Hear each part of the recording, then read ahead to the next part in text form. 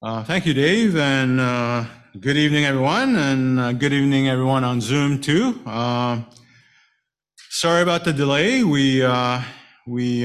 was not anticipated, so we had to scramble just a little bit here, and so that's why we're running late a little bit. So thank you for your patience. So tonight we're looking at two Psalms. Psalm 32 and 51. And there's a reason we're looking at two Psalms tonight.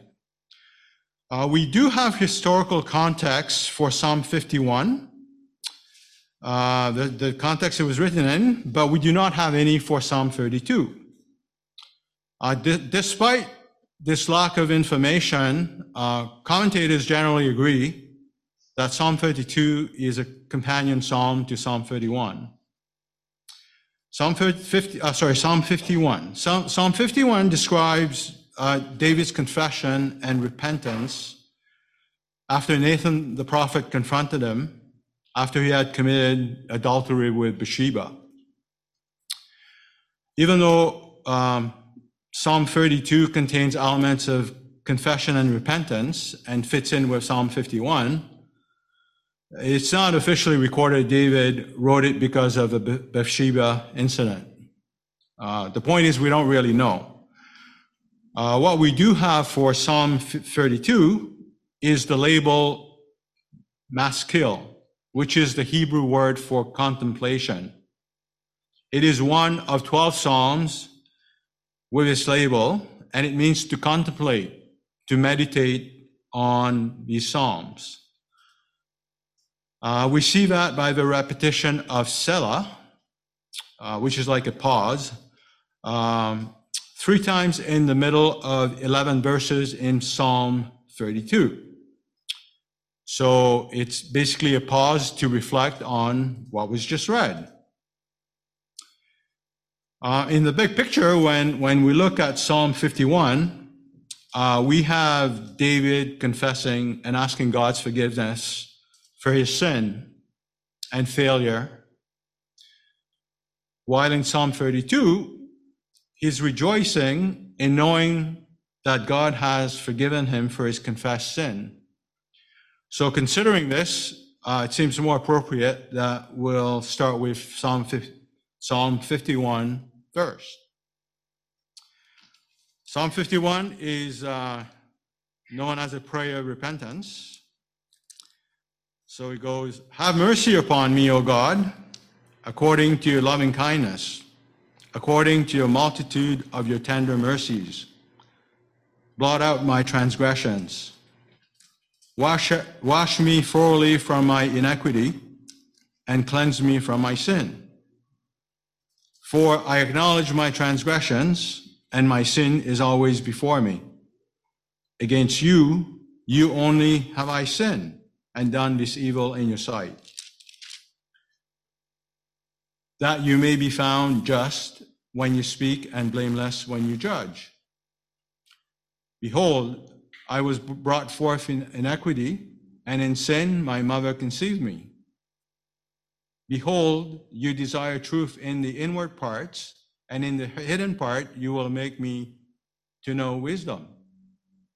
Purge me with hyssop, and I shall be clean. Wash me, and I shall be whiter than snow. Make me hear joy and gladness." And as I read this story again in 2 Samuel, it made me wonder, how many of the 10 commandments did David break here? If we look at the commandments, one observes that the first 4 relate to God, and the remaining 6 relate to another human being. One could say David broke 5, if not all 6 of them, that affected another person. He coveted his neighbor's wife. He committed adultery. He bore false witness. He murdered, and he stole another man's wife. And the last one, which is perhaps more subtle, a person who commits all these sins do not honor their mother and father. So moving on to the next verse, David says, "For I acknowledge my transgressions, and my sin is always before me." And so he acknowledges his transgressions when he understood what he has done and takes full responsibility for his sin and how the sin weighed on him when he says his sin is always before him. Goes on to the next verse to say, against you only have I sinned and done this evil in your sight. Interesting verse on the first reading of it. One stops and wonders, well, how about Bathsheba, Uriah the husband, David's commanders who were forced to carry out Uriah's murder, his kingdom? David had betrayed every one of them by what he did. But if we look at the next verse, he says, that you may be found just when you speak and blameless when you judge. In the context of who God is, he is the ultimate judge who executes judgment on sin. David will never get away from any sin from God because God knows and sees everything. We may succeed at fooling people, but we'll never fool God. Next verse, he goes on to say, behold, I was brought forth in iniquity, and in sin my mother conceived me. Behold, you desire truth in the inward parts, and in the hidden part you will make me to know wisdom. David recognizes he was born in iniquity and sin because he was born with a sinful nature. It doesn't mean he was born out of a sinful relationship. He understood he could not escape sin because it was part of his human nature. He understood what Paul so clearly writes later in Romans 5, verse 12. Therefore, just as through one man sin entered the world, and death through sin, and thus death spread to all men, because all sin. So even though the sin nature was deeply rooted in David, he knew God wanted to work the truth in him to his inner core, to the hidden part, which is his spiritual being, to know wisdom, godly wisdom. And so now David moves on. He wants to be restored from his sin. The next verse, he says, purge me with hyssop, and I shall be clean. Wash me, and I shall be whiter than snow. David pleads for God to purge and wash away his sins until he could be whiter than snow.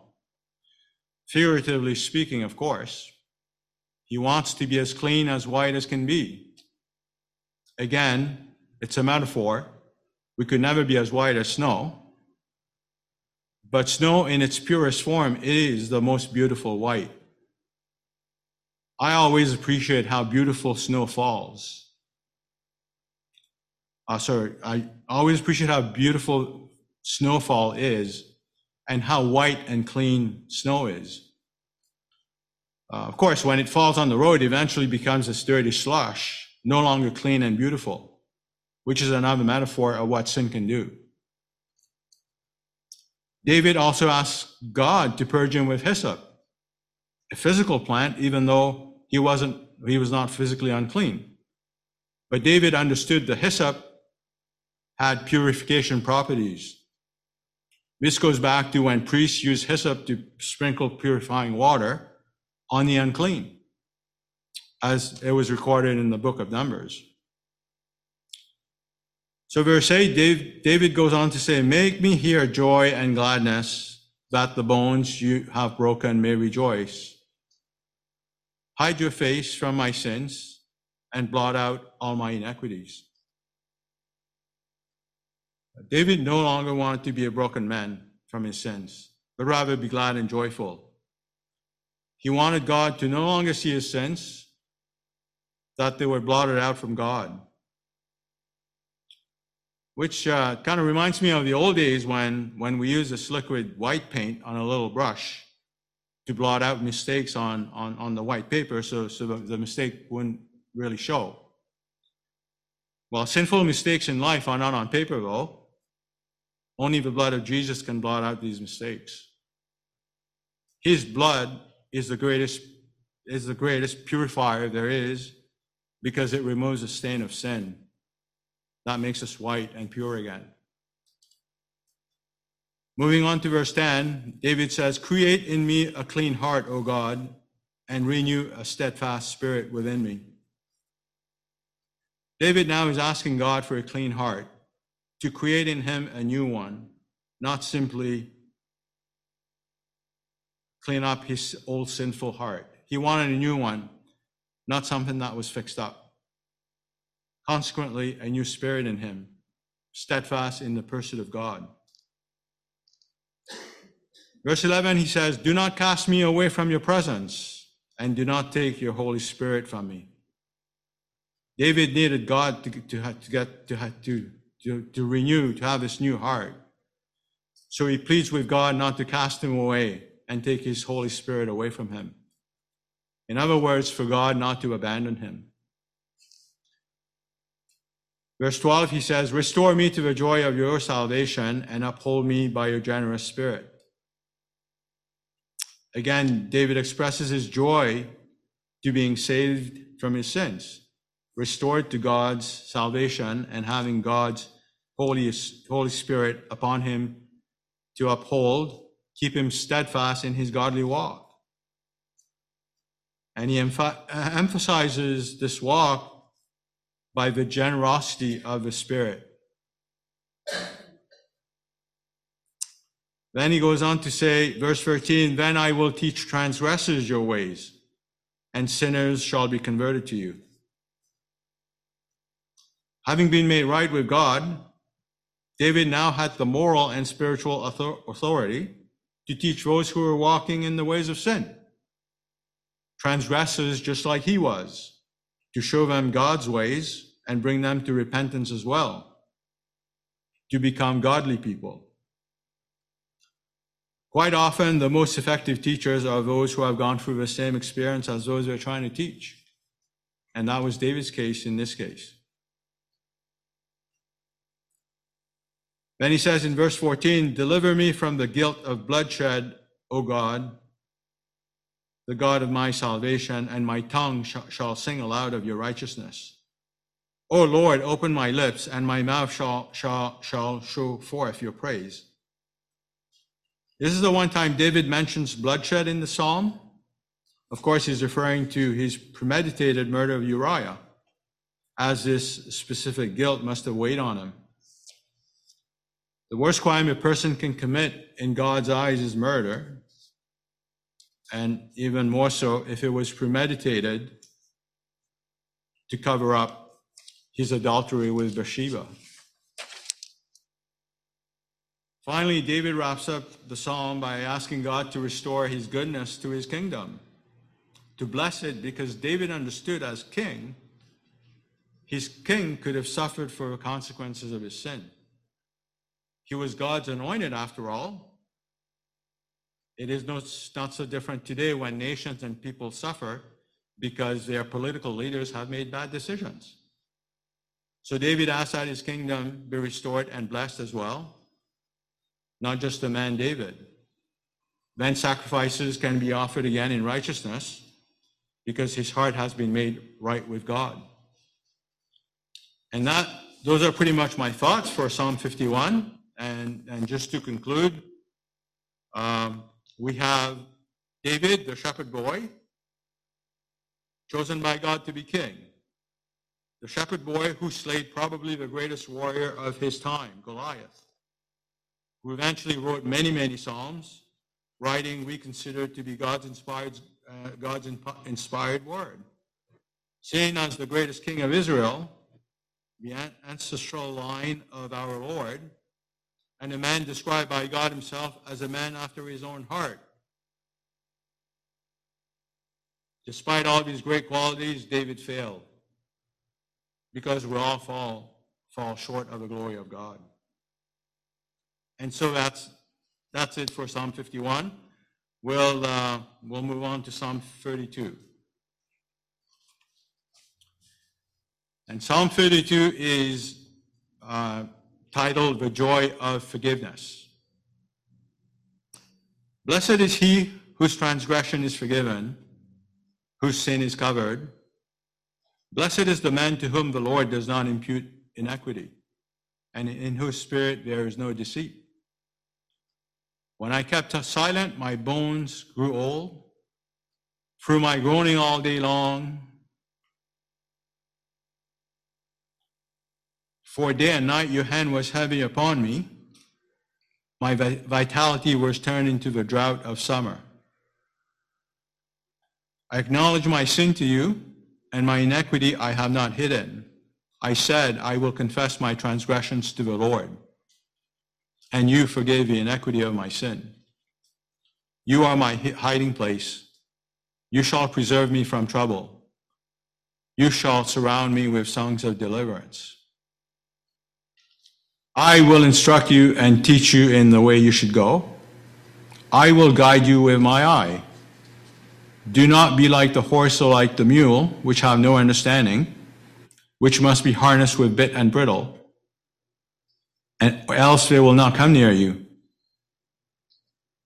Many sorrows shall be to the wicked, but he who trusts in the Lord, mercy shall surround him. Be glad in the Lord, and rejoice, you righteous, and shout for joy, all you upright in heart.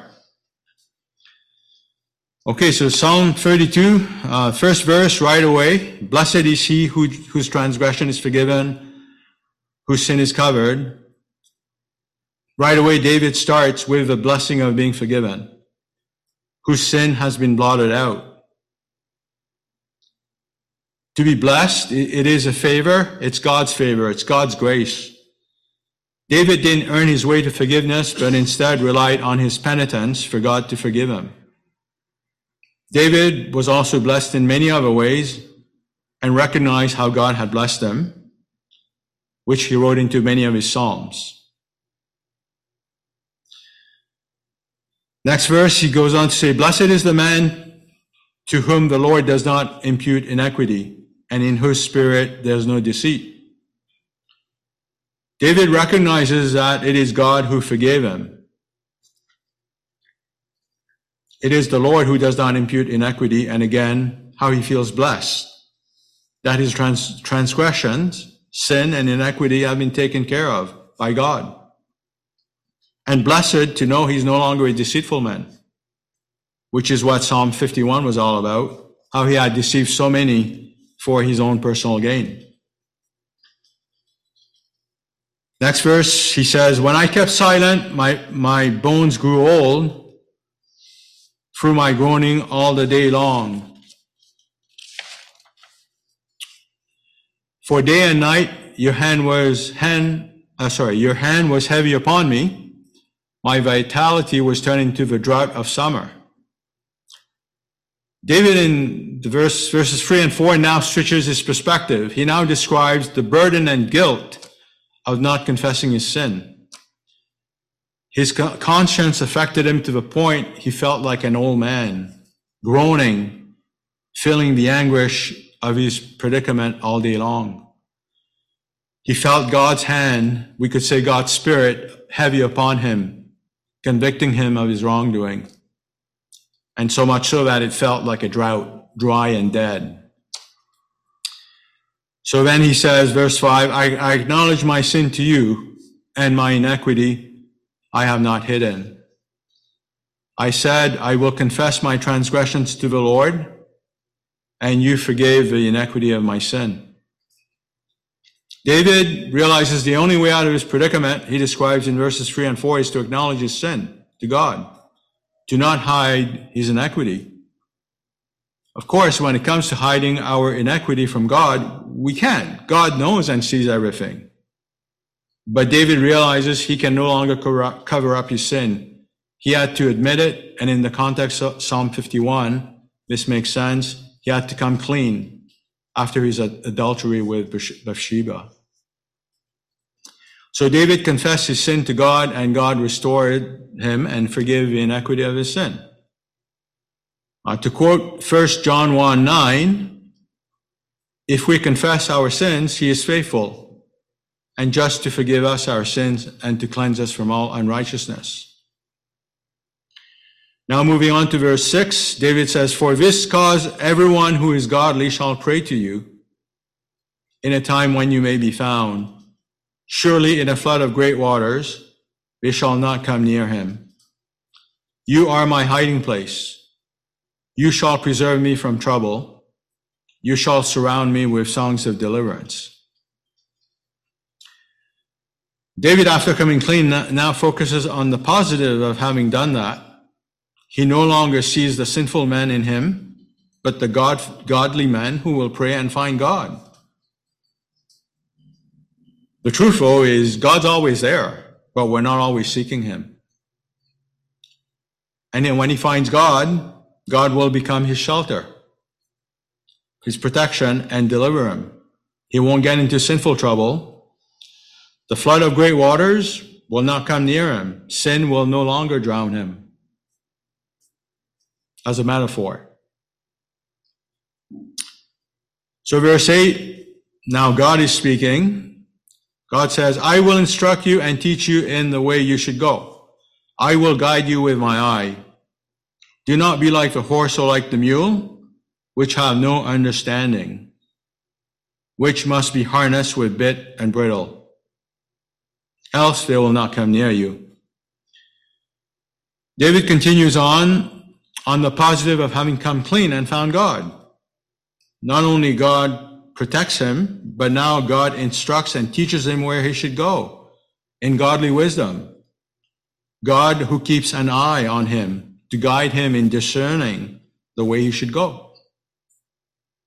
But God also gives David a warning to not become like the horse or the mule, meaning David ought to pay attention and keep his focus on God, so not to sever that relationship again. Having come clean, to remain that way. The horse and the mule need the bit and bridle because they don't guide themselves easily. They constantly need correction. God didn't want to have to continually correcting David, meaning he could not continue on committing the same sins. Because David has understanding, so does everyone, because we're all made in the image of God. We're not like the mule or the horse.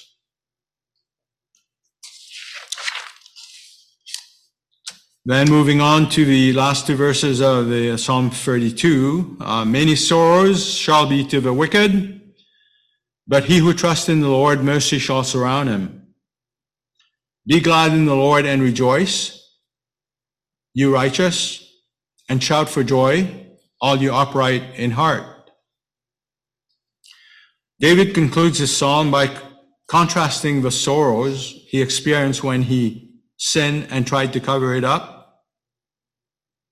He compares it to now the repentant David, who's experiencing God's mercy because he has trusted the Lord in his forgiveness when he confessed his sins.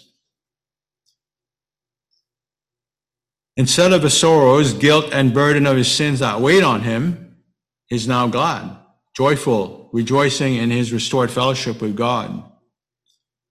Knowing he's been redeemed, made right with God, so much so that he shouted with joy. And that's the end of Psalm 32. But just a couple more comments on Psalm 32. So Paul later quotes Psalm 32, verse 1 and 2 specifically in Romans 4, a passage that reaffirms that we've been made righteous by faith, or we're made righteous by faith. Verse 5 in Romans 4 says, "But to him who does not work but believes on him who justifies the ungodly, his faith is accounted for righteousness, just as David, who described the blessedness of the man to whom God imputes righteousness apart from works." And this is the quote, "Blessed are those whose lawless deeds are forgiven and whose sins are covered. Blessed is the man to whom the Lord shall not impute sin." And in the context of the New Testament, just like Abraham's faith was accounted to him as righteousness, our faith in Jesus is accounted to us as righteousness as well. as we continue just with Romans 4 still, just a couple of verses, verse 23 and on. And when God counted him as righteous, it wasn't just for Abraham's benefit. It was recorded for our benefit too, assuring us that God will also count us as righteous if we believe in him, the one who raised Jesus our Lord from the dead. He was handed over to die because of our sins, and he was raised to life to make us right with God. And that's the end of my message tonight. Thank you.